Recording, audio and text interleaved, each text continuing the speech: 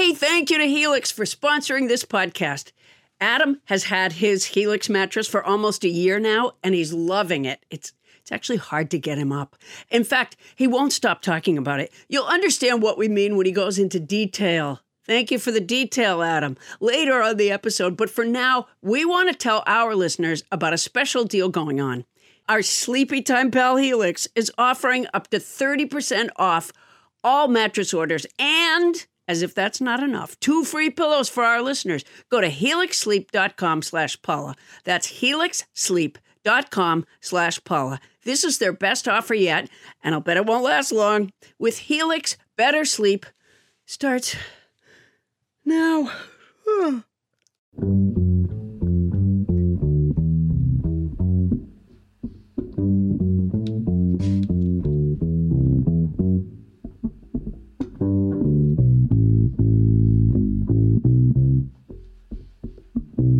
Yeah, coming to you live from the Ray Horseman Studio in North Hollywood, California. It's Nobody Listens to Paula Poundstone, your comedy field guide to life.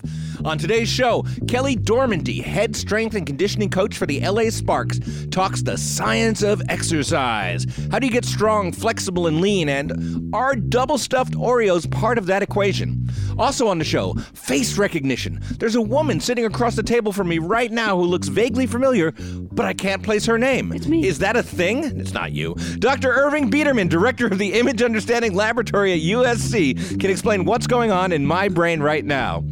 I believe I see this woman every week. Anyway, in fact, not a week goes by that I don't see her. Pat, Petunia, Pepsi, there's something to I know that Pepsi's involved. Anyway, I'm Adam Felber, the guy who gets this show's metaphorical weights properly racked. And now, meet the woman whose kettlebells are always flying off the handle. Oh, that's who you are. It's Paula Poundstone. Thank you very much. So nice to be here. Welcome, Paula, and thank you to tonight's Cool House Band double bass player, Dave Fortin. Dave Fortin. Dave Fortin. Yeah. Oh, for double. Double bass. Gotcha. Double bass. Paula, let's talk possums. We were on our way out of the Ray Horseman Studios. I don't know, was it last week, the week 2 weeks before? ago. I can't remember. And you step out into a little walkway outdoors, and there's a You're being fence. kind because it's an alley. Okay, you step out into an alley, and there's a fence with like ivy on top of Right. it, a lot of growth. And just as we step out, literally at like the fence At is face about level, to yeah, our face. yeah. There's a giant possum. Giant possum, like no more than like 2 or 3 feet from our faces. Yeah. Now, I argued that it was at least a cute possum. I thought he had a I cute think so face. too. I have had a couple of possum encounters, and I think they're some of the grossest, vilest creatures I've ever seen. But as possums go, this was a cute one. Yeah, it was a cute. I don't know. It just had like a soft kind of a face. I don't think he's going to make it on Miranda Street with that soft, cute face of his. Yeah, This this is a street. tough Yeah. neighborhood. Yeah. Yeah, well, he was probably looking to score. Yeah. The way possums do. No, so you've seen possums before? I've had some possum encounters, and they were really, I learned in my first possum encounter that when it comes to fight or flight, I'm flight. Oh, really? Yeah, because my friend and I were taking a break from a movie at his place. It was in Silver Lake, and this possum scaled all the way up this fence from down in the ravine and came out of the bush like as close to me as you are right now. Uh-huh. And me and my friend Kent Osborne, if you're listening, I know you do, had completely different reactions. I ran away, and Kent stood there like this, as though he was going to fight the possum. And I was like, Ken, what are you doing? And I was like, I don't know. It's not backing down. I'm like, well, you can. He's like, well, what do I do? And it was just this. He didn't want to turn and have the thing spring onto the back of his head. I don't think possums do that. Now, you've had some possum experiences. I don't know what they do. I mean, would they? I'll tell you, well, a long time ago, my cat Scout got out of my house. And my cats are indoor cats. But Scout got out and through a window. And she was around the neighborhood. Right. I even saw her here and there. I just couldn't catch her. And she was all like freaked out. So I got a, what's it called?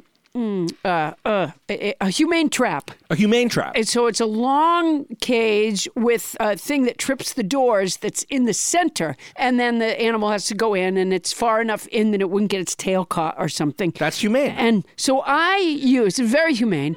And I use... Is there a little armchair in there as well? It's very comfortable. It's a big screen TV. Nature Channel. You give it your Netflix password. I donated to it. So what I used was chicken tenders tenders from the Jack in the Box down the street, and I put that in the center. I would argue that makes it an inhumane trap. Well, I got to tell you, I think it was the same possum over and over again. Oh, because you kept letting it go? Well, yeah, I didn't want it. Well, you letting it off with a warning? How is that going to solve the problem? Scout. That was who I was looking for. Scout. Now Jorge just dropped something. Yeah, everybody gets a turn being Bonnie Burns on this show. Our recording engineer. Oh, it was Ray Horseman, right? He's building with an erector set over near the.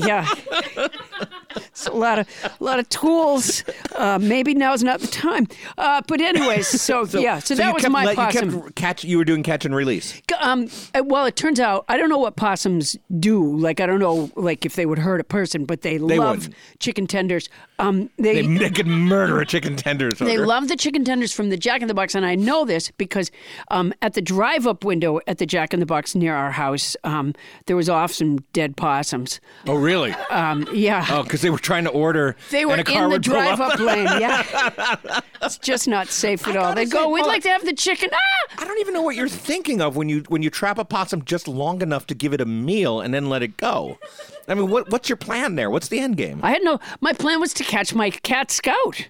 Oh. You thought the whole time I was trying to catch possums in the neighborhood? Yeah, I thought you were trying to protect Scouts. So from maybe possums. somewhere along the story you dropped the thread. I lost interest. Yeah.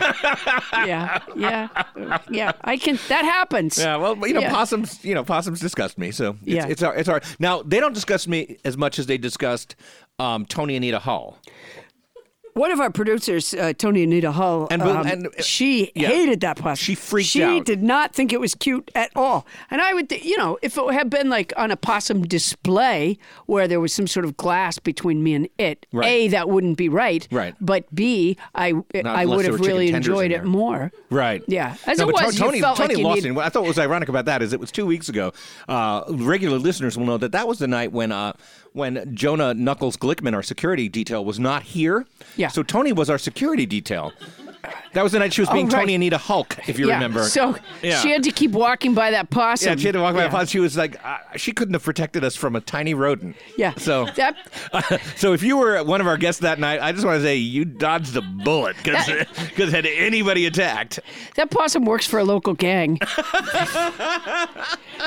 You know what? I don't know. Like, would they attack you? When it was in the humane trap, it did hiss at me. But I had this feeling when we were walking out and like all of a sudden it was just there. Like you're right, like 2 feet in front of our faces, right at face level. I was just afraid that it was going to like attack my face. And then the people go, well, This one didn't look angry. The one I encountered with my friend Kent. Its face angry? was like viscous and snarly. Yeah. And it looked like, did you ever see that Jim Henson movie that wasn't a Muppet movie? It was called The Dark Crystal. No, I didn't see that. There's a creature in the Dark Crystal. The evil creatures are known as Skeksis. Skeksis. Yeah. Yeah. The possum that me and Kent encountered was a Skeksy kind of thing. This was more like a cuddly possum that you find in a stuffed animal form. This one was cute, but it still could have given you a possum face. Yeah, I just picture it attacking my face. Yeah, I'm sure Tony Anita Hall is dreaming of that. Have you been dreaming about that since it happened, Tony Anita Hall? Tony. Yes, Tony has a long history nightmares. of possum face. We're just re-traumatizing her right now. Yeah, exactly. Sorry, Tony. Well, Paula, over the last couple of weeks, I want to change the subject. We both dodged the polar vortex. The polar vortex was here on Miranda Street tonight. Were you outside at all? It's chilly on Miranda Street. It's so cold. No, it's like 50 degrees. No, I burrowed inside one of the mattresses. Really? Yeah, I it was huddled really... up with a family of possums. It was really cold. There are mattresses tonight, and there's a window on Miranda Street tonight. I suckled warm milk from a possum on the fence. I think that's maybe that's why it's angry. Your face. Yeah. You really risk possum face when you suckle warm milk from a... Kids, if you're out there, fly straight, fly right, and don't suckle possums. Yeah, don't suckle warm milk from the possum's teat. There's been said. No, but you and I were both in the Midwest during the polar vortex. I was in Louisville, Kentucky during the polar vortex, and I happened to be sitting backstage. I was staring at my flat thing. I'm not proud of that, but I was looking at Twitter, and on the Twitter feed comes this like a blurb about that the governor of Kentucky had said that because they closed the schools. Right.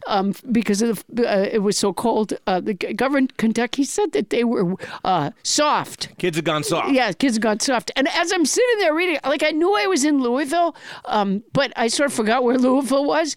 And all of a sudden I'm like, oh, I think I'm in Kentucky. And I was so excited when I got to go on and talk to the voters. Oh, because you love to talk to people about things that are happening in their place right now. Yes, And you yes. just basically handed that by the They news. apparently had a joyful... Imagine having a governor that calls, like, his constituents soft. Soft because they don't want their children to freeze. Yeah, they said that there were, I don't know if it was this way in Louisville, but there were parts of the country where if you were outside for more than a few minutes, Yeah. you would get frostbite. Well, I got to Chicago, for a Wait, Don't Tell Me during the vortex.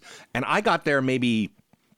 Mid-vortex? Mid-vortex. Now, I got Yeah. there maybe like 5 or 6 hours after it was negative 24 degrees. Wow. But it had the vortex had lifted or devortexized. And so by the time I got there, it was negative 5. Yeah. And you were still cold? Enough, still cold enough, yes. Still cold enough that Shit. I literally walked out of the subway. Within a half a block, my nose was running. And not to be too graphic about it, but the snot in my mustache froze. Oh, that's a nice look. That's pretty graphic, though. Yeah. Yeah, Yeah, yeah. it's a bad look. Yeah. And so the date went how? It wasn't a date. I was there for Wait, Don't Tell Me. I would've- Well, it had been, I think they said it was in the negatives before I arrived in Louisville. And then when I got there, it was 20 degrees. And so I am a warming trend. You're a warming trend. I am. Absolutely. I am not, because as you know, my mustache froze. But I did dress in layers because I don't have any winter clothes. Hey, what'd you use for the first layer? I know I told you this story. Yes, I wore a Nobody Listens to Paula Poundstone t-shirt. Wow. Garnered from the Max Fun store, maxfunstore.com. And it was a good bottom layer. So you had the confidence of knowing that several layers down, you had on a good-looking shirt. A very attractive shirt that touts a popular and growing new podcast. There you go. Nobody Listens to Paula Poundstone. And even though I couldn't see it, I was aware that on the back of my shirt there was an amusing quotation from Paula Poundstone. Yeah. It just makes a person feel confident. It did. It gave me the knowing that. confidence to do that Wait, Don't Tell Me, and, might I add, win. Yeah. Oh, did you win? I won in a Paula Poundstone. So if you want to win at Wait, Don't Tell Me, you might consider buying a Nobody Listens to Paula Poundstone t-shirt. I'm going to have to do that because I never win. You've won a couple of times. I think I was there the first time Yes, you but won. I've been there for 17 years. Yes. So, I think I was there for your first victory, and I know I was there on a notable occasion when you got 0 right. did I I once think you're get one of 0 the right? only people. I think it might have been in Hawaii. I got 0 right in Hawaii. I might be conflating two Maybe different I was. occasions. Maybe I was more than laid back. Yeah, that was one of the first times we hung out. Was in Honolulu way back when. I totally forgot about that, and yet I still have the grass skirt in the closet. Hold on. Do you really? Yeah. Everybody at that show was impressed. 'Cause that hula dance you did made for great radio. Yeah. What else? What else do we have? I think we're ready to get to our guests and stuff, right? I'm ready to. All right. All right. I'm Well, ready to go. We're back here in Los Angeles, snug, laughing at the cold. And coming up, Dr. Irving Biederman will explain facial recognition, and Kelly Dormandy will help tune up our bodies. Although, if I were any buffer, Paula would no longer recognize my face. Covered with muscles, it would be. Much more to come after this on Nobody Listens to Paula Poundstone. Okay, we're back. Hey, Paula, I know you work out with a trainer. I do. This is something you do. Yeah, And you suspect that your trainer is not always looking out for your best interests. I don't think he is. If he gets a phone call, I end up planking longer. Right. Yeah. Right. He'll just- He's done it to you a lot, Yeah, right? Because he he'll also has just- that Apple Watch you were talking about a couple weeks ago. Yeah, exactly. When he's on the phone with Verizon, I did over 1,000 sit-ups. Really? Because he was on hold. Yeah. You'd think he would just listen to the hold music and, oh, well. Well, and questions have been coming up in your life that you've been asking me randomly about exercise, and we thought that we could maybe address a few of them. For instance, like your ability to hold a plank versus Justice Ruth Bader Ginsburg's planking time. Yeah, well, before she got sick, I don't know about now. Okay. But before this last bout of cancer, Yes. and she's kicked cancer's ass, I believe, 3 times Right, now. and she's 115 years old. Yeah, and a genius. But she could plank for 30 seconds. Right, which was longer than you could when you started training. Yeah. Yeah. And but so she- like, one of your questions was, is that just because she weighs 7.5 pounds? Or, Yeah. is it just because she's stronger than you? Yeah, that is one of my questions. That's one of the questions. Yeah. So we have with us. Well, to get to the core of your fitness questions, as it were, please welcome the Assistant Athletics Director for Strength and Conditioning at Loyola Marymount University and the Head Coach for Strength and Conditioning for the Los Angeles Sparks. It's the same person, Kelly Dormandy. Kelly? Hey, Paula, it's been almost a year now since I got my Helix mattress. And as you remember, there was some drama surrounding Helix mattresses. Because when my Helix gosh. first sponsored us, Bonnie took the mattress. And Yeah. she's been loving it. But finally, I got my chance to get a Helix mattress. And I sleep so well. I mean, the family bed is where we all gather. We watch movies in our room occasionally. And everybody just piles on it. And it's comfy. And yet, when one person hops on, the other half of the mattress doesn't fly up. I'm a fan. Well, Adam, everybody is unique and everyone sleeps differently. That's why Helix has several different mattress models to choose from, each designed for specific sleep positions and feel preferences.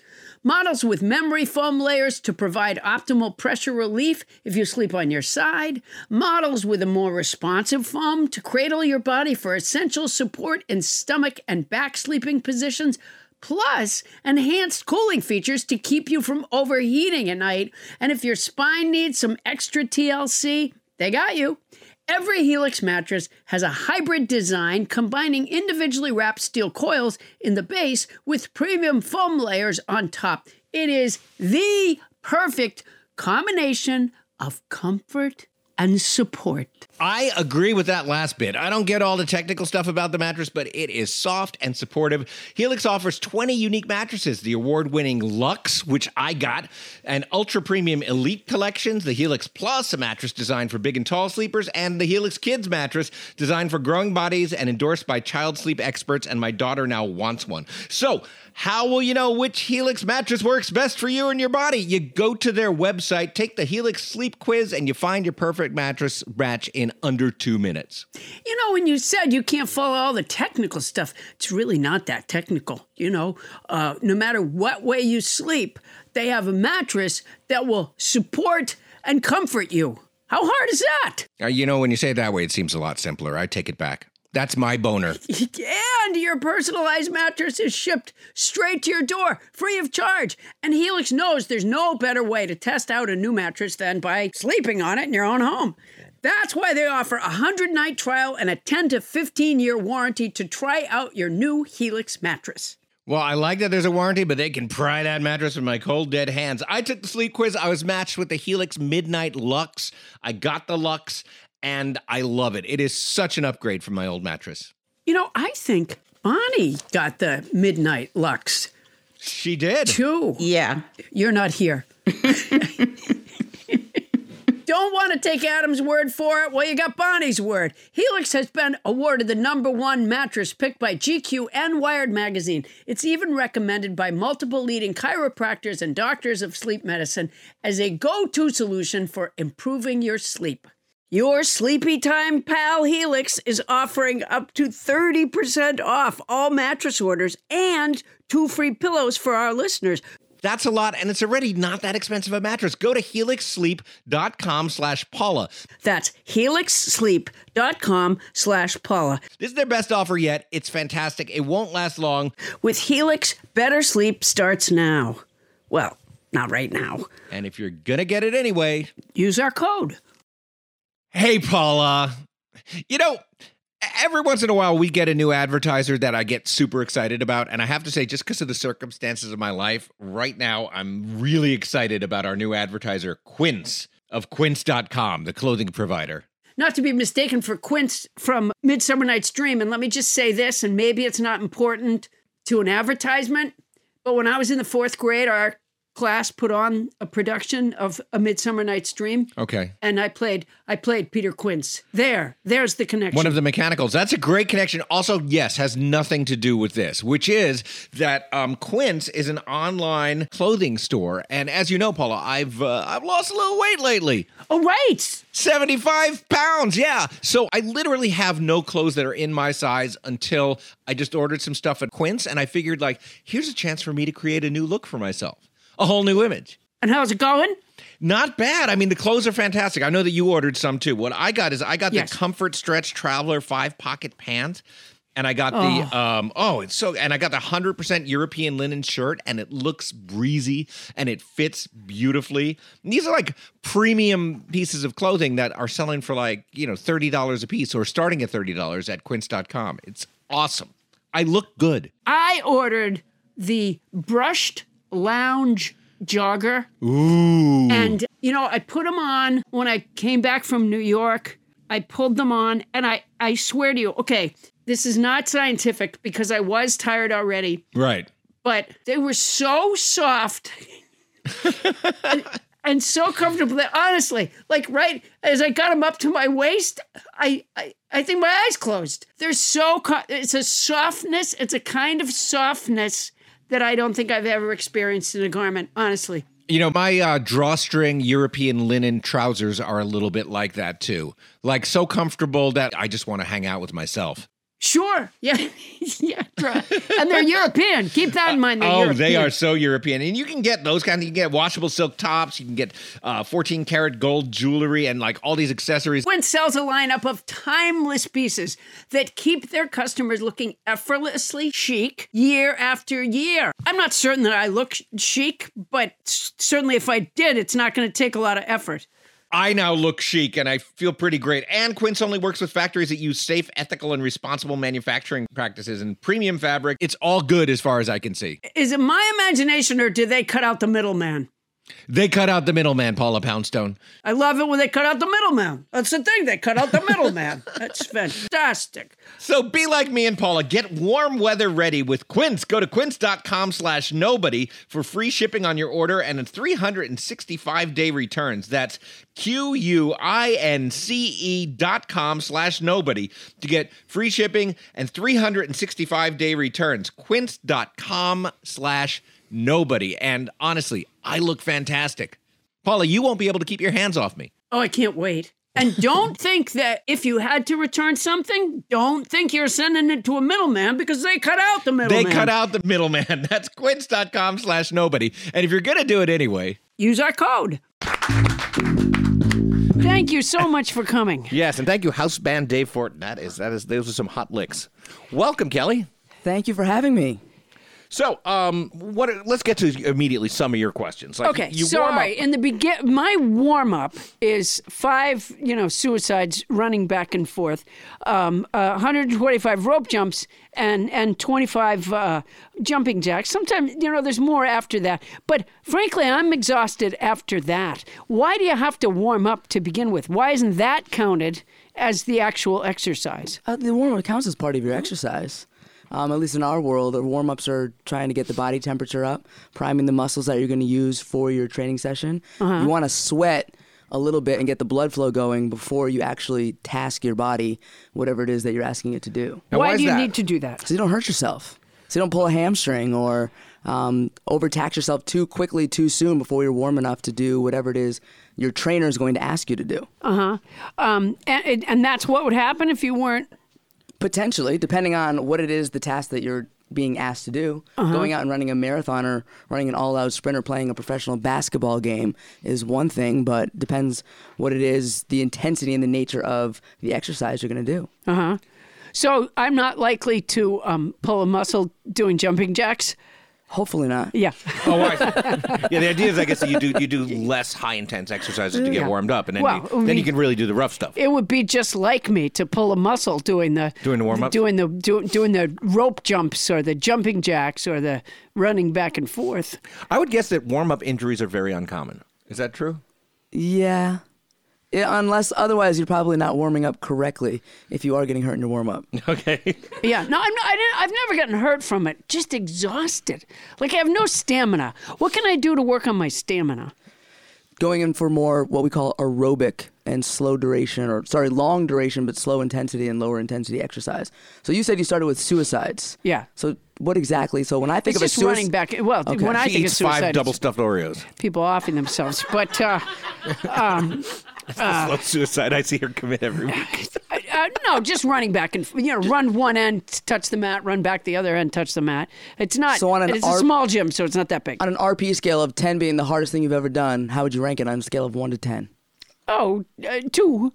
That part is not hard. So that's a good warm up. But yet you're exhausted at the end of it? Yeah, well, I am. I have zero endurance. No, I'm not exhausted after I do the suicide. I'm exhausted after I do the jumping jacks. The rope jumps.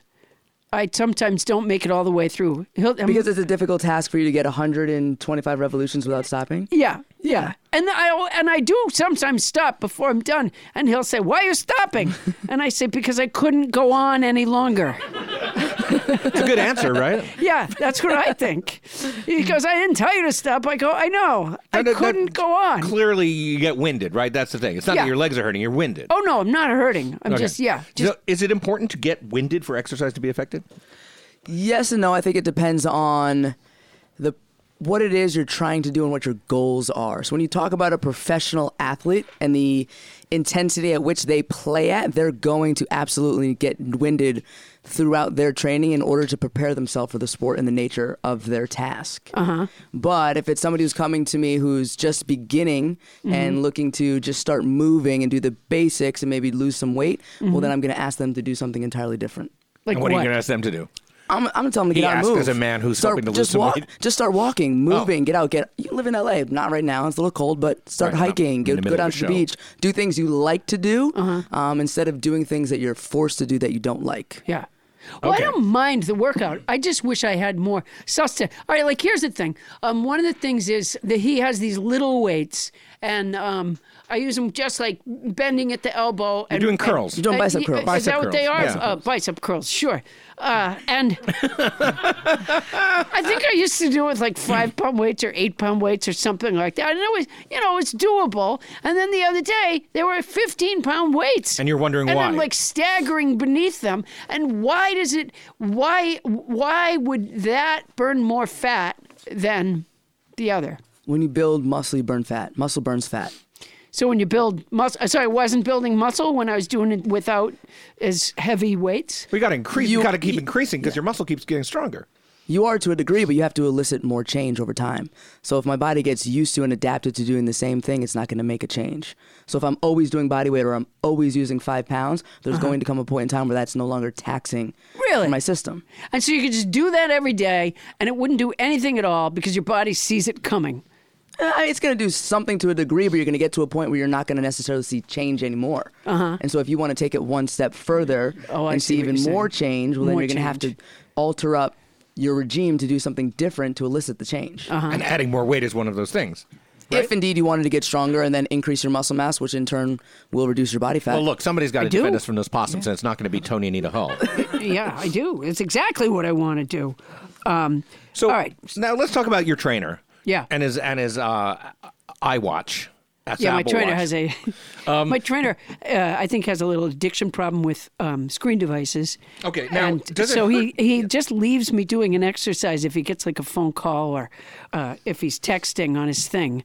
It took me a while to figure it out, but I'm like, I don't think this has anything to do with the actual exercise. So I guess the important question is there any harm in that? Like if he leaves Paula doing sit-ups while he's working things out with Bank of America, is that bad?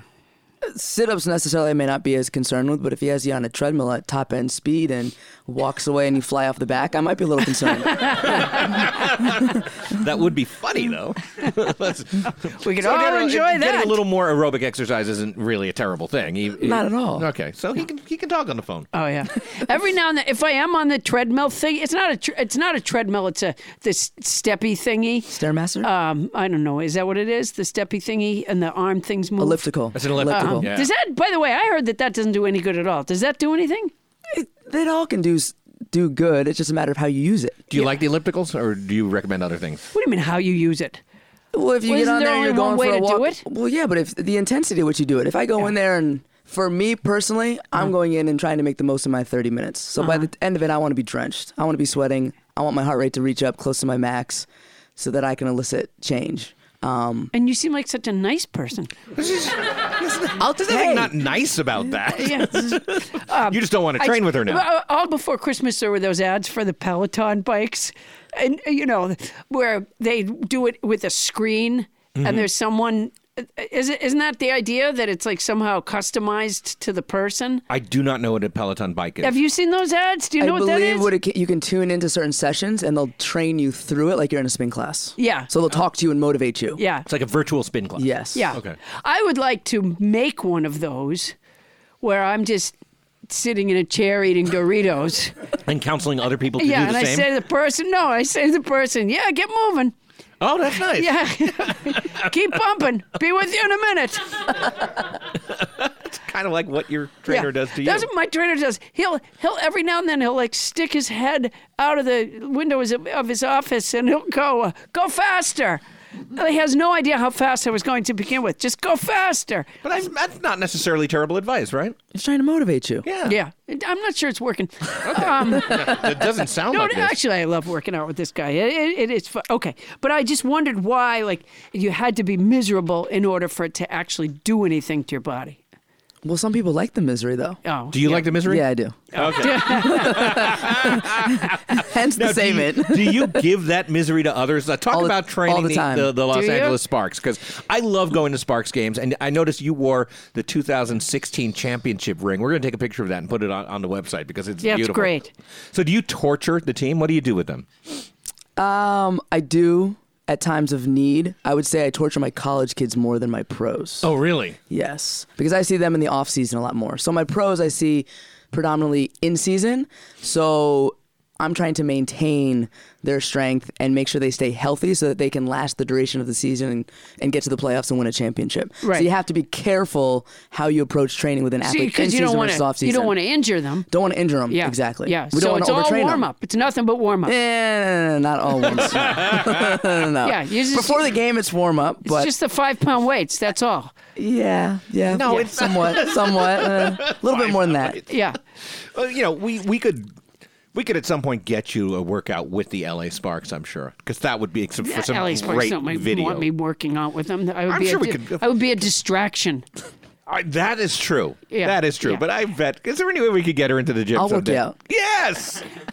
I would love to see that. Our listeners would love to see that. Well, We will how get- could listeners see it? Well, there's this invention called the internet. Oh, and we right, can post listen. a All right. video. Yeah. Well, that I would go do. I'm that gonna, would be fun. I love that idea. I'd love to make it happen. Are the training sessions like whole team at a time, or it's individual? What do you do? In the college world, it's more often whole team at a time. Uh-huh. In the pro world, it's more one-on-one basis or small groups. Okay. Now tell me, you say you only do during the season for the Sparks. Mm-hmm. Do some of the players show up at the beginning of the season not in the shape that you want them to be in? I mean, like I'm sure most of them are pretty responsible and maintain their fitness throughout the year. But do you ever have that one player where you're like, wow, this is not going to be just maintenance. This is Somebody going to comes in looking like a lazy boy recliner, and you rise, They realize- know to come ready because the season starts right away. and you're starting with the 2-pound weights with them. The 2-pound weights. Or the higher, the 20-pound in the weight vest for those players. So that I can Weight make up vest? for, You use a so weight I can vest? make up for the fact that they haven't been training. Oh yeah, I see. Yeah. So that does happen. Rarely. But the it players does. are very good. Okay. Because Yeah. we have to start playing right away. Yeah. And they want to get on the court and they want to play. And they're into this. Yes. This is something that they want. My trainer will remind me to engage my core. Yeah. What does that mean, even? So there's a difference between abs and core. Oh boy, That's is there? something we civilians don't know Yeah. about. See, We I really think need I've to been learn it. engaging my abs when he says engage my core. Right, and I sent my core out. I haven't gotten it back from the shop yet. Yeah. There's no shame in that. So when I think of abs, I think of burning. Almost kind of like P90X. Lots of repetitions, feeling the burn. Right. Core, from a performance standpoint, is bracing and connecting hips and shoulders so that our athletes can move efficiently and effectively and reduce their risk for injury. So planks, side planks, glute bridges. If your core is Glute bridges? What's Yep. a glute bridge? You're laying on your back. Picture knees are bent at 90 degrees, heels are down, toes are up. You're going to drive through your heels and lift your butt up until your torso and your thighs are in a straight line. Can you picture that? Yes, yeah. I can picture that too. Yeah. I did that after I hurt my back. That was one of the exercises. Yes, they yes. did. Yes. After I didn't- had my back surgery, that was an exercise I had to learn how to do. They didn't tell me it was a glute bridge. Did you ever see that movie Glute Bridge over River Kwai? it's really good. That would be a good one. Yeah, it's really good. It's, Back of the video store, Yeah. as it were. So you're saying that the core is, although it's in the same place as the abs, when you're talking about abs, you're talking about the six-pack. And when you're talking about the core, you're talking about the connection that keeps you healthy. And supporting the spine and the pelvis. supporting the spine and the pelvis. Yep. Well, wait a minute. Isn't the pelvis below the spine? Who's supporting it? When you're bracing your core, so think trunk, so Yeah. from shoulders all the way through hips and your glutes. That's Yeah. your core. Okay. And then you have your extremities. So if your core is solid, then your extremities are moving the manner that you want them to, efficiently and effectively. Whereas if not, think of the analogy I would give as Gumby. The athlete that moves like Gumby is the athlete that's far more likely to get injured because they can't brace and control themselves when they stop and change direction or jump up and grab a rebound and land. Like the guy, okay, you know the guy that's outside a lot of, what You're are going those- to bring up those wavy arm. That's blowy exactly things. what I'm going to bring I up. knew you were. Oh, gonna- yeah. I can't, the tire stores and the inflatable guy that Yeah. flails. Yeah. You don't want all that going on. Yeah, don't want that yeah. going on. That's, that guy's not engaging his core. Not Is that enga- correct? Exactly. He's not engaging his core. Absolutely. Yeah. Next time I drive by one of those, I don't care what time it is in the morning, I'm shouting out, engage your core. Right, it's not going to work. Yeah, because this core is arguably made of fabric and wind. He doesn't know that. Yeah, he doesn't. He should work harder. You're absolutely right. So you've actually seen that happen. When you watch a basketball game, you can tell which players are more likely to get injured just by the way they move. To some degree, yes. Yes. Wow. Huh. You saw me walk in. Am I okay? Am I going to be You're ready to go. Let's suit up. okay? So when you're watching a basketball game, you're like, okay, number 2's going down. Well, obviously, I watch the game because I enjoy the game. But when Yeah. I'm watching my players in practice, I'm watching how they're moving. And So when that I somebody can- falls, you go, told you so. depending on how they fall, maybe Oh, do you help them fall, or is that a completely different? you got to fall gracefully, right, and not Yeah, get hurt. well, yeah, And you're gonna be on the floor. You're gonna fall at certain points in time. Yeah. But the whole point is, through our training, can we put the athlete in a position to be less likely to get hurt when those incidents come up in sport? Yeah. Because it's so unpredictable. It's gonna happen. Yeah. Yeah, I mean, I learned to fall in my acting training. I realize you Stage learned combat. to fall. Yeah, falling is important. You got to Yeah. learn how to fall It's right. been really helpful here in the studio. Well, I don't do as much physical comedy now that I podcast. Yeah. But no, I had But to I've, learn. You know, I've seen you fall. It's fantastic. it's great. I'm very good at it. Oh my God. I actually, that reminds me of something. I love high top sneakers.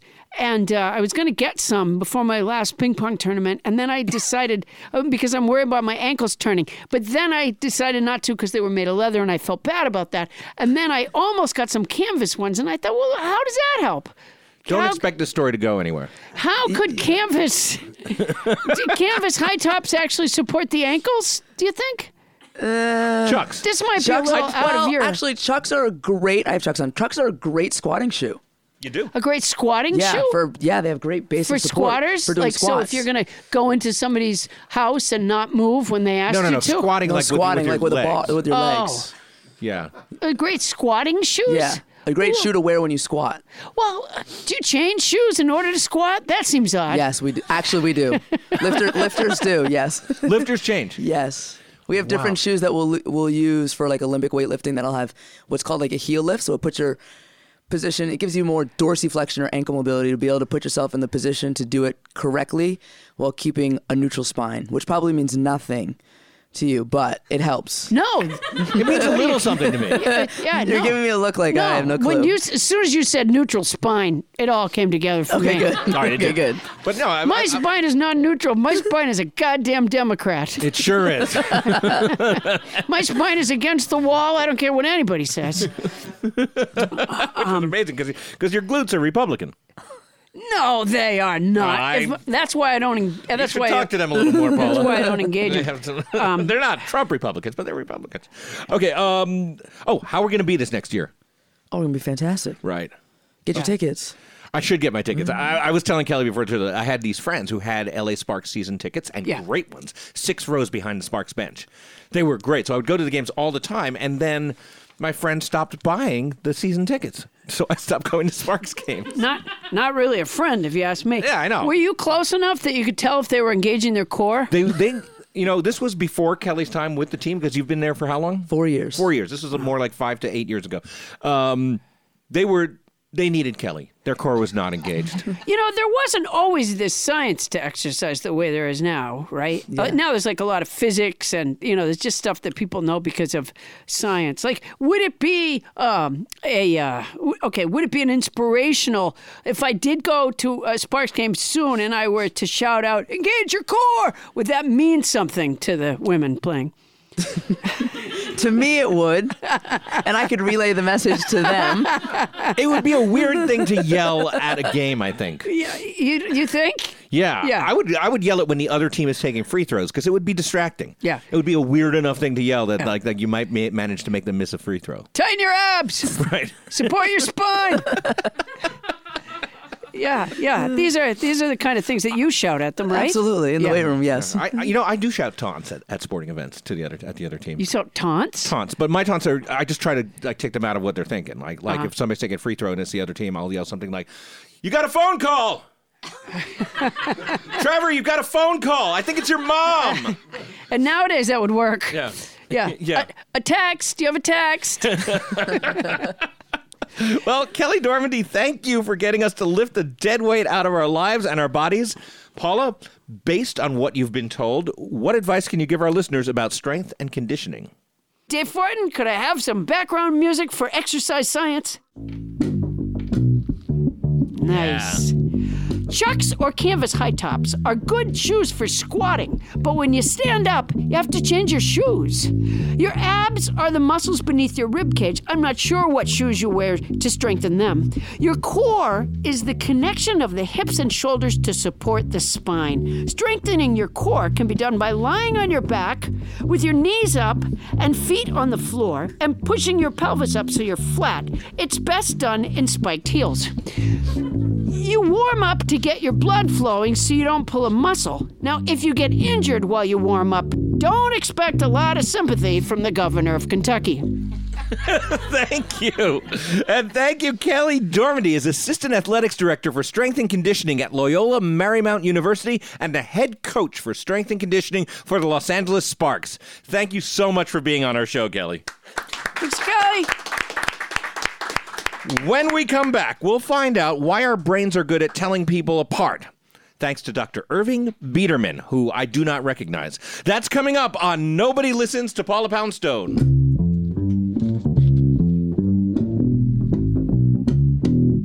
The cat of the week is Millie from Manchester, New Hampshire.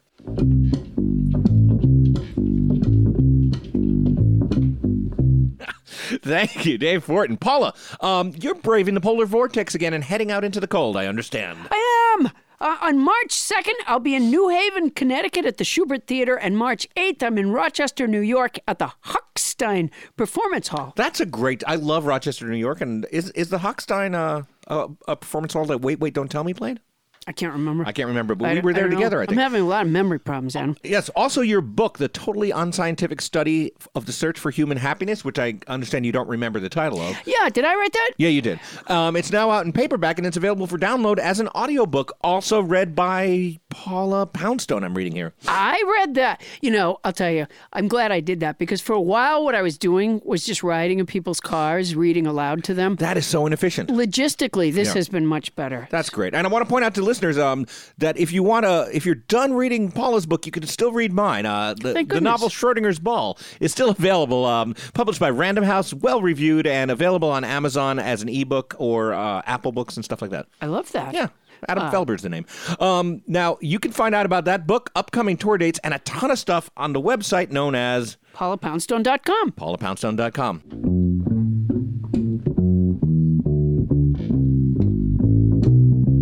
Thank you, house band Dave Fortin. Paula, we've both had moments where we couldn't recognize a face, right? Many times. Many times. Many times. That's a thing that we have in common. Yeah. Yeah. Part of it is I panic when I just get panicky. Right. And I have a thing. I think I've told you this before. Yeah. Like I can't go from 2D to 3D. So when I work in the entertainment business. So when I meet somebody famous, there's almost zero chance that I'll know who they are. You knew me right away when you saw me.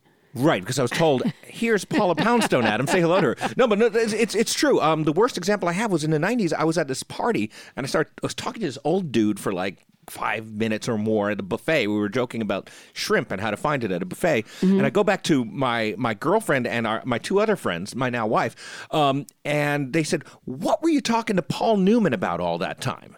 And you had no idea it was Paul Newman? Zero idea. I remembered thinking, wow, those are really blue eyes. So, like, the fact that he was mixing up salad dressing. He was serving me my salad at the buffet. I mean, nothing to you? Nothing. And then he offered me some popcorn. Nothing. Yeah, and when he kept going, shaking it up here, boss, shaking it up here, boss, nothing? Nothing. Wow. Nothing. Wow. So you do have a the problem. minute I looked back at him from across the room, and it like everything popped into focus, and there I am looking at Paul Newman. There he is. There was a comic. I assume he's still around. His name is Rich Scheidner. Right. And I knew him in the 80s from hanging out at the Improv, except for I eventually came to think of him when people say, have you guys met before?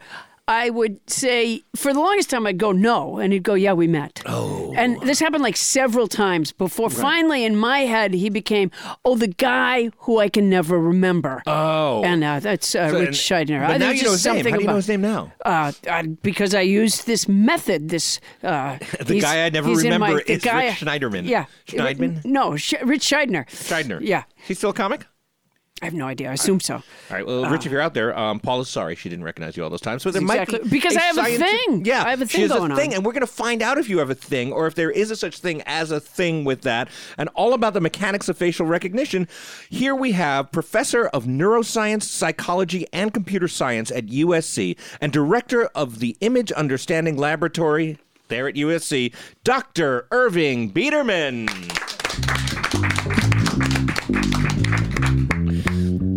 Well, thank you, Dr. Biederman, for being here. So what is facial recognition? Well, first of all, it's a pleasure to be here. Oh, thank you for inviting me. Sorry, I should have given you time for your intro and your opening statements. That's not going to count against your time. Right, okay. Yeah. So what is face recognition?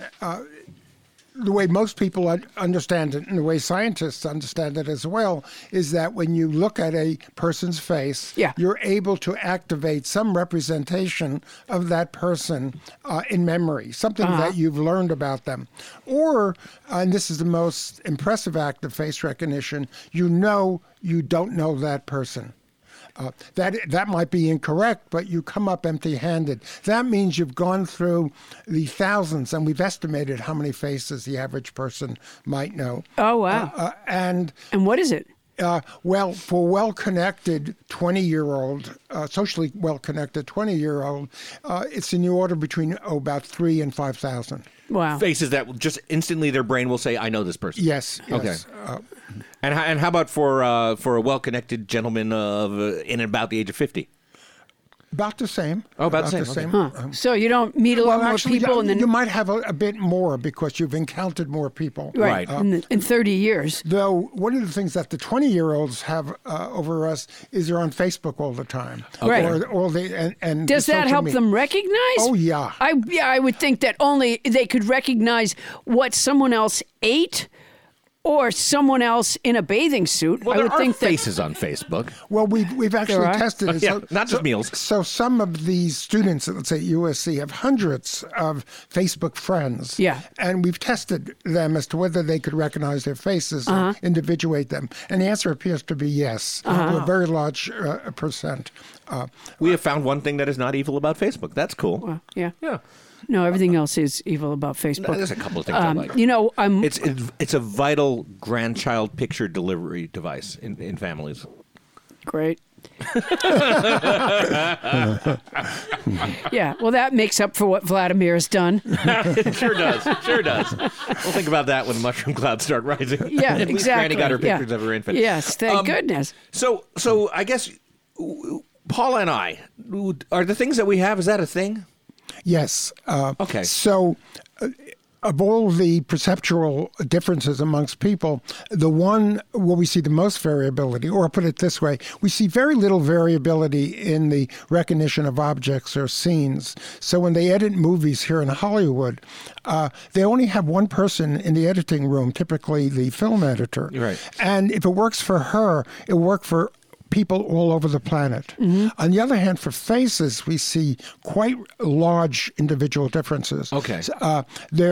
Most people appear not to have much of a problem. That is, if they're familiar with the person, they'll be able to recognize them. Though, even given the average, what we think of as an average range of people, there are differences that we could pick up with careful testing in the laboratory. Usually, the brighter people are, the more sensitive they are to whatever deficits they have. Okay. So that you and Paula might feel you're not quite completely proficient in face recognition is actually saying something positive about you. That we're aware that we're not good at it. Yes. Yeah. Okay. So what about Paula and this Rick Scheidner? So Adam's not good with names either. Rich Scheidner.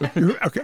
Well, he has a name thing. I was really surprised about that because I looked him up on the web, and he is quite distinctive, and certainly he's quite distinctive for a stand-up comedian. He's tall, slender, and very good looking. And he has no nose.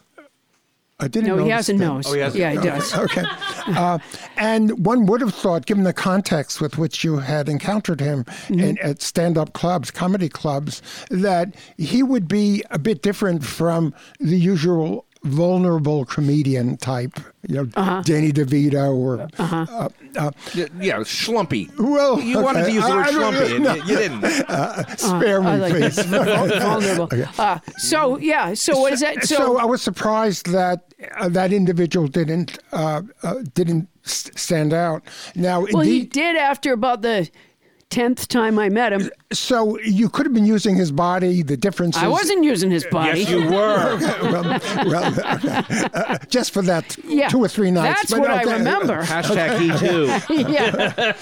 Can't tell you what he looked like, but I used his body. So face recognition is, in fact, much more difficult than people think. And if you take away easy cues, 99% of the time we're recognizing people. We have a context. They're in a family. They're in a class. And we also have easy cues like their hairstyle, their voice, and everything else. Yeah. And we use that to the max. Right. Once we abstract that. When someone's not in the environment they're used to seeing them in. Is that why I can't see Paul Newman at the buffet? Yes, because he was. Well, actually, if he was serving you shrimp, you should have guessed it more than if he was serving you lettuce. He wasn't really serving me shrimp, but we were joking around about the fact that you can always find a shrimp. But yes, that's what the people quite are. Likely you weren't even looking at his face. You were looking at the shrimp or something like that. I was looking right in his face, full on the way it appears on the bottle of sauce. Okay, well... but that's not an accurate drawing on the sauce. But it's certainly out of context. Okay, so maybe that's what it is. You take him out of context. Then it's much more difficult. Okay. Now, I want to go back to Rich Scheidner for a minute now. Now, after Paula failed to recognize him many times, to an embarrassing degree, she then started to recognize him as the guy whose name she didn't know. What I want to ask you, Dr. Biederman, is that a separate thing, name to face? Because I think a lot of people have that problem, and I feel like it's got to be a different part of your brain. That is a gigantic problem, and it's the biggest. If you take people in the lab and ask them to name the celebrities, you show them celebrities that they're very familiar with, they will block. Like you showed me a picture of Matthew, what's his name? McConaughey. Yeah, we both did a test. Who was great in Dallas Buyers Club, but is just painful in those Lincoln commercials. And your point is... He's painful in those Lincoln commercials. Yeah. Not really a question for you, Doc. Yeah. No. Yeah, but he is. Paul did want to get that out there. But I recognize him, but I couldn't remember his whole name. Why we block on a name, which is very different from why we may not recognize a face, or why some people have great trouble in recognizing any face. Names are the one label that we have, the one kind of verbal content that we have, where we only have one route to get to those words. So if I was to ask you who's the Prime Minister of the UK now? Right. You might block. I did. Right. Okay. I got Theresa May. Right. Okay. Well, 1 out of 2, 50% for the program is pretty good. Okay. Yeah, between us. That's why he's here every show. So the reason is why there's only one way to get to a name, and you use it only once. When you say one way, you mean in the brain? In terms of the way we think about memory. So you have to have that name, Theresa May. You'll only use it in the context of that's the Prime Minister of the UK. Yeah. That's the only way to it. Right. Or the only context you'll use it. Right. Unless you happen to play mahjong with her. Cars or pop cans or chairs. We're using those all the time. Many different routes. Lots of to them. context. Yeah, I see. And they have a very high frequency of lots of contexts with which we will maybe verbalize them or think about them. But there's only one way to get to a name. For example, so a face to name, that's just you either got it or you don't. There's a single link to get there. If somebody says to me, hand me a soda, I know what a soda is right away. But if somebody says to me, Theresa May, I might have to go, wait, who is she again? Right. Guys. And Paula, hand me to Theresa May. Nothing. Nothing. Couldn't do it. I couldn't even do it. A diet or regular? Diet Theresa May. No, Dr. Biederman, you administered a test to both me and Paula before we started this interview. It was quite painful. I didn't think the spikes were necessary, but I got an electrical charge when I came up with the name Matthew. Yeah, I couldn't think of McConaughey. But it was a fairly simple test and a fascinating test on like how good we are at recognizing faces and connecting them to names and stuff like that. How'd we do? Okay. Yeah. Boy. Jeez, that was like the doctor. 50% again, like I did well, and Paula just cratered. So you were a bit slow. So on a test that most people find very easy, it's called the doppelganger test, where you see a pair of faces, one not famous, the other famous, and you simply have to say who's famous. That gets around this problem of being able to name the blocking on the name. That's why we do that. And I was slow on it? You were, that you took some time. And Paula was too. Again, kind of. Yeah, I just didn't want to make Adam feel bad. I don't think so. You just stared at that for a long time. The Angelina Jolie one. You just. Well, because I had a moral issue, which is I had already heard you say Angelina Jolie. Excuses. Okay. Right. High honesty questions. I didn't want to cheat. High honesty. Yeah, I didn't want to. And how did we do any other aspects of the test? Like the. Again, we'd have to get people about your age, so there is some. Oh, you know what? Can I just say one quick thing? Fuck you! Wait, what? He's not calling you old. No, I believe he was. No. Get people about my age. Well, where are you going to find them? Well, once you they're in homes all over the city.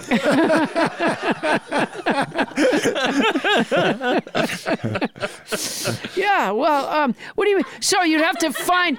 So the age being a factor, it wouldn't be a fair comparison. And particularly, you could be a little slower naming things that are coming up compared to, let's say, a 20-year-old or something like that. Okay, cool. Yeah, they're very fast with the brains and stuff. So when someone can't recognize faces, and Adam and me, we weren't great at it, but you think that's because we're elderly. So no. When someone can't do it, and it's really a thing, like a disability, like face blindness. Yeah, what is that? Well, 2% of the population are what's called prosopagnosic, which is the scientific or technical term for face blindness. Prosopagnosic. Prosopagnosic. He was a comedian that Paula used to work with. No, the prosopagnosics would have a support group, but they can't recognize one another. Moses opposes the prosopagnosis. They do have a support group. Do they really? On Facebook, there's the prosopagnosia group. I joined it not because I'm prosopagnosic, but you're spying on them. Because Vlad asked you to. One wants to try to understand, and the closer you get, what might seem like a minor problem. No, I'm sure it's a big problem. To them, at the end of the day, a number of them just talk about how exhausted they are. And this is what they're avoiding. They're avoiding the social embarrassment. When they go to the supermarket or at a business meeting, they're at the meeting around the table for 3 hours, they go in the hallway, and they can't recognize any of their faces. Wow, they were just for 3 hours. Or it's a neighbor they've known for 20 years, and they don't recognize them. Or that's super stressful. Yeah. Now, is there a milder form of that where it takes you just a lot of exposures to get somebody's face? So there are some attempts. We're trying to do it, to come up with a training regimen to make people better. It can be? I think it's a really long shot. Because most of the reasons why people have deficit is most of the reasons why people have this deficit, it's because of genetics. They're born that way. Yeah. And So it's something in the brain. Something in the vast amount of people. 2% of the population have this condition. Overwhelmingly, it's genetic. There are some who get it because of lesions, because of accident or stroke. And there are a few areas in the brain that are dedicated to do face individuation. That's the only thing that section of the brain does? Yes. Wow. Because it's such a critical problem. Yeah. We're social animals. Right. Yes. And We need to be able to We recognize need faces. to be able to individuate others. Well, also for safety, right? Otherwise, you're just letting any asshole in your house. Well, you can think about it in prehistoric times. In your cave. Yeah. You're walking in the jungle, you see someone there, and the question is he from your tribe or your enemy tribe in the next cave? Yeah. So you're like, fuck, don't tell me. Hold on, wait a minute. Big nose. Big nose, yeah. Huge Oh, you're feet. from the other tribe. Yeah. Okay, bent over. Oh, Cro-Magnon. No. It's org. It's org. Is there a part of your brain that makes you unaware when you're making noises? Because I am going to throttle Bonnie Burns. What were you eating back there, Bonnie?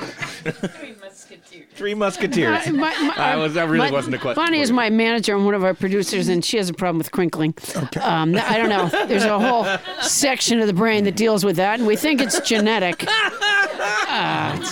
Thank goodness she adopted. Three Musketeers. Yeah. All right. So there's a section of the brain that does. There are a few just sections. That. A few sections. Yeah. The vision, higher level vision, by which we recognize scenes that when we're channel surfing in a fraction of a second, we recognize what the scene is or who the faces are. Yeah.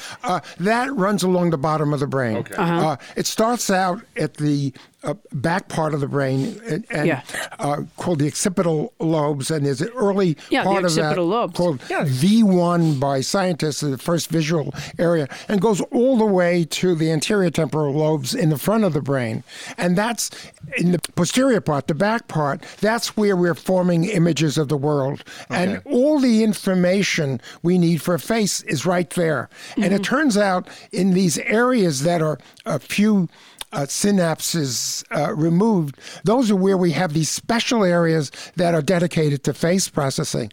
And what they do is take that image directly from the first cortical area and come up with a matching to... So the minute our brain sees that it's a face, that image gets sent to this other area. Yeah, exactly. Where all the recognition stuff clicks. Exactly.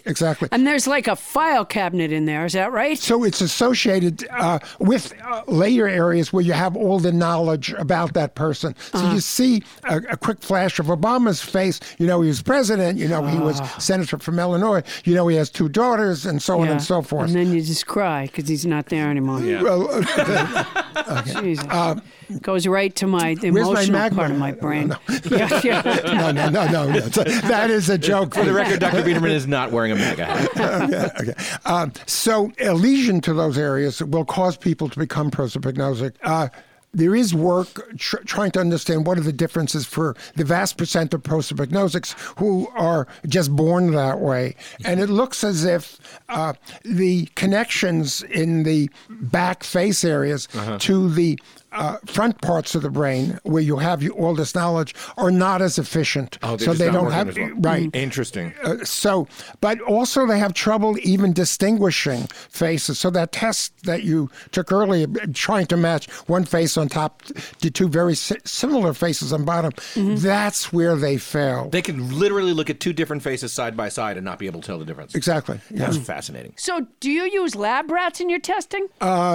No, not rats. Because we use other animals. Do they recognize each other? You don't use them. You don't know. No, they often use olfaction. Oh, yeah. So they use smell? Yes. Yeah. People are offended if you do that. Now computer facial recognition is a giant thing right now. Getting machines to recognize faces, like Tony Anita Hull's iPhone recognizes her face. And I understand that your object and facial recognition is something that you've worked on in computers. Is the way that we're training computers to recognize faces like the way our brains recognize faces? Well, the training regimen could be very different. It's actually very different. Okay. But the inspiration, certainly in the first phase of face recognition software that could do that, was completely inspired by how the brain does it. Oh, really? Yes. Okay. And the model that we use to scale the differences between faces, so we could determine in that, for example, that test that you took, we could vary how difficult it was to get a match between the sample face and the two similar faces on the bottom, was completely determined by a biological model of the way the brain initially represents images of faces. Yeah. And the early computer vision models were done that way. What has changed is the amount of practice or training you give these computer models. So a 3-year-old will by and large be able to recognize people around her and start building up to a few thousand faces. These models now are shown millions of images of faces, and they're all stored with perfect memory. So, and then it's a question of getting the similarity of a new face you have to one of those, let's say, faces in memory. Do you work on such projects? We work at what would be primarily how people are doing it or how brains are doing it, rather than the implementation. Oh, so you don't tell computer people how to do it? They come to us to try to understand, because we're so good and amazing at it under certain conditions, they come to us to try to understand how are people able to do it. Because it strikes me that something nefarious could come of all this facial recognition stuff. What could possibly go wrong? Yeah. There's Giving the machines the keys to our identities. I don't understand exactly. where you... I'm a little bit worried about that. I think we're all completely safe. Yeah, sure. Suspicious we're human already insect are there. I mean, they, of course, can recognize people. And now, do computers, we were talking before, you showed us, one of the things you showed us in a test is how when you rotate your face just 20 degrees, it completely changes how we can recognize faces. And I believe that what you said was that Angelina Jolie turning her face 20 degrees to the side makes her unappealing to Brad. Makes her unappealing to Brad. Makes her as different from her full-on face as she is. Her full-on face is from an image of Will Smith. Exactly. Okay. It's that, and that's why it's so different. Now, do machines have the same problem? The way they train them, if they've seen, for a given individual, they've seen all the views together. Yeah. So that difficulty we have with being able to recognize a face from a frontal view, say, to a 20-degree rotated view, only holds with unfamiliar faces. Why is that? Because So if somebody grabs my backpack when I'm leaving here tonight, which is likely to happen in this neighborhood, and It's probably going to be a possum. and I see them running away. And I describe their face to the cops. If they turn their head 20 degrees, I would be describing a different person. That's why people always rob you sideways. Yeah, they're going to sidle up to you. Well, what you won't be able. So what we can't do, what we don't have language for, is to describe a face. So those tests that you took, where you had, let's say, Matthew McConaughey, and someone that was a doppelganger to him, and you could not describe the difference in their faces, but you could recognize Matthew McConaughey, and that's because we don't have words for the initial way the brain represents images of faces. And that's why we can't describe a face. We can describe objects in terms of their parts and the relations amongst the parts, but faces... Maybe you couldn't describe it. Like, I could describe your face, not instantly. Well, that's a question. Could you describe it enough where if a very similar person, a doppelganger, could you describe it to someone else that they'd be able to distinguish that person? Well, what about police sketch artists? Somebody must be describing it good enough to them. Look at the Unabomber. He was in a hoodie. Yeah, and anybody could draw a hoodie. That's not right. So actually, the people have a great deal of trouble recognizing faces from the sketches, from the police sketches. Oh, they do? So you get some general things about it. Oh, the beard, the general race, age, sex. But once you get beyond these simple categories, which we can learn not by individually describing faces, but groups of faces. So older, younger, male, female, and so on. I showed you some simple ways in which we could distinguish distinguish male from females, then we could do that. But describe within a given age, sex, race, and level of attractiveness, we don't have words. We don't have words for that. I think if I'm not wrong, what you're saying is that the way we describe faces with words has very little to do with the way our brains recognize faces. Like there's a mismatch there. We can map the neural patterns that we're using to recognize faces onto words. It's the same thing we have with simple motor movements. If I reach to pick up a Coke can with my hand from the image, the question is, how do I translate that image to instructions to my musculature? Yeah. And we don't have any words for that. So we're aware of the goal of trying to pick up the can. But we don't know how we're doing it. We don't know how we're doing it. That's why robotics is such a difficult field. Why you don't want, if you're wearing nice clothing, you don't want a robotic waiter to serve you a cup of coffee. Okay. Oh, because it might. Oh, because it will. I think Paula and I are both good with robots serving us coffee because our clothes are not particularly well. Then okay. Special, I think, right? Okay. Yeah. So I'll have a double latte. Yeah, I'm dressed for robot service. We are constantly ready to be served by robots. That's going to be like a section of a store. You know, the evening wear. Do you have any robot service wear? Yeah, it's basically the kind of slumpy stuff that we wear. All right. Well, thank you, Dr. Irving Biederman, for helping us recognize each other for what we are. This lady over here, Paula. That's right, Paula. What advice can you give our listeners about facial recognition? Hey, Dave, give me a little facial recognition background. Oh, who dat? Facial recognition is done in a special part of the brain that's just for that. And then it gets sent to another part of the brain for further information and processing. Some people genetically suffer from an inability to do this, or you can get lesions on your facial recognition part, and that really screws it up. Rich Scheidner is tall and good-looking, but that won't keep the lesions off the facial recognition part of the brain of the people who meet him. People who have this problem are called prosopagnosics, which seems especially cruel because who wants to be called a prosopagnosic? If you roll over in the morning and say to the guy in bed beside you, "Who the hell are you?" you're either a prosopagnosic or a really busy hooker.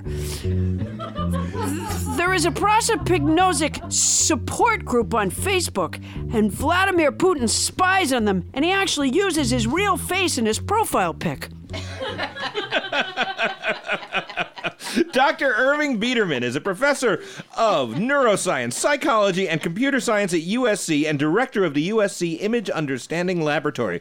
Dr. Biederman, thank you so much for being on our show. Thanks a lot. You're terrific. Terrific. We'll be back right after this.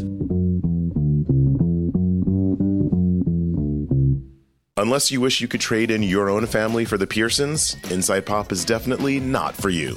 Sean, that's a little extreme and also not quite true. Okay, Amita, how about Inside Pop is the podcast for people who love and appreciate the best pop culture has to offer? Oh, much better. In every episode, we interview the people who create the culture you crave. Past interviews include the production designer for Fargo and Tony DeCray from the DreamWorks Story Department. You'll also get the very best pop culture recommendations in our Big Sell segment. Plus, the opinions of two TV producers who are pop culture obsessives and actually do wish Sterling K. Brown was our cousin. Kissing cousins, that is. Listen to Inside Pop every other Wednesday on the Maximum Fun Podcast Network.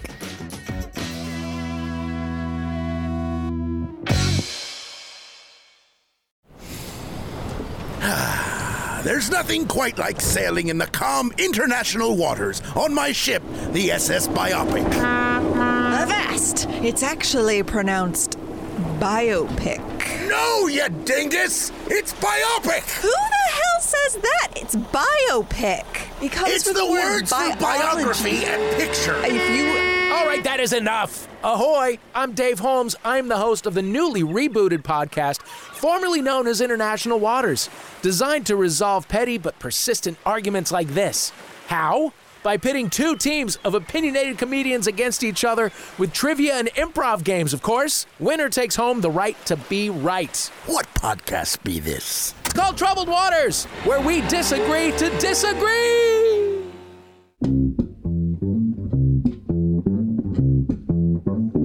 Thank you. Our show is artist-owned and listener-supported. Help us raise funds by buying one of our Maximum Fun t-shirts. And again, they are a perfect layer for a polar vortex.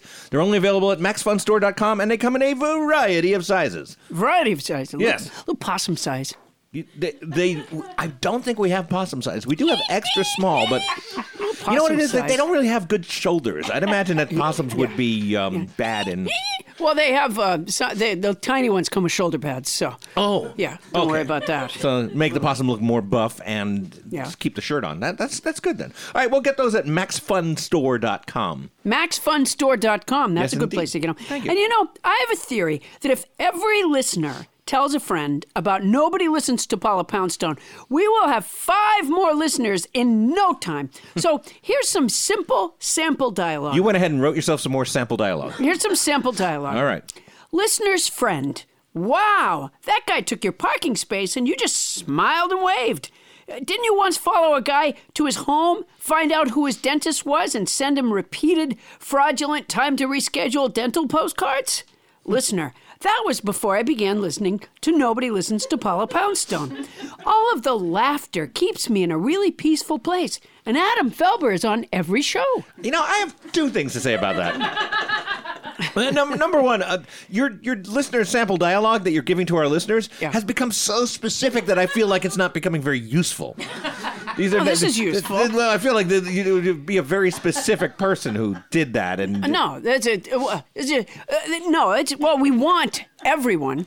Right. We want as many listeners as we can get. Right. And we certainly don't want to ignore the person who used to send the repeated fraudulent time to reschedule dental postcards. I feel like that might be a very small sample of people indeed. The other thing is you went ahead again with the Adam Felber's on every show. Yeah. And I want to point out that it has gotten to the point where that phrase, Adam Felber's on every show, is presented as a compliment but isn't on Twitter all the time. Yeah. If you go through our reviews on iTunes and we've do they heard mention that you're on every show? They do, Paula. They do. Like every 4th or 5th fucking review mentions that. Adam Felber's on every show. That's you should be honored. I am not honored. I'm insulted. It's not a compliment. You're enjoying this. If you weren't on every show, I would not recognize you. Because I'm what's the name of that thing again? Prognosticahuzik? Yeah. I'm a prognosticahuzik. We got to get that doctor back to tell us about forgetting words, because I don't even remember that name of the comedian you couldn't recognize. My memory is gone. Between us, that guy doesn't exist. All right, now, if you want to submit a theme song or have an idea for the show, email us at nobodylistens2paulapoundstone@gmail.com. And you can follow both Paula and me, Adam Felber, on Facebook, Twitter, and Instagram. Nobody Listens to Paula Poundstone is hosted by Paula Poundstone and yours truly, that same Adam Felber. Produced by Paula Poundstone, a different Adam Felber, Captain Crinkle Bonnie Burns, and Ken Lezebnik and Tony Anita Hull. Technical direction by Ray Horseman and mixing by Anthony Alfaro. Special thanks to tonight's house band, Dave Fort. And Dave, you are fantastic on that double bass. And thanks again to our guests, Kelly Dormandy and Dr. Irving Biederman. Our head of security tonight was Jonah Knuckles Glickman. Transcription services for this show are provided by Transcribe Me for your very special Paula Poundstone discount. Ooh. Use code Paula Poundstone when placing your order at transcribeme.com. That's our show for tonight. Won't somebody please listen to me?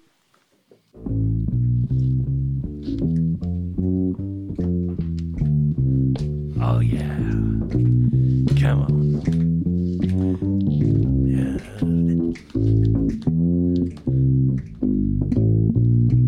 Don't know the name, but the face rings a bell. Yeah. MaximumFun.org. Comedy and culture. Artist owned. Listener supported.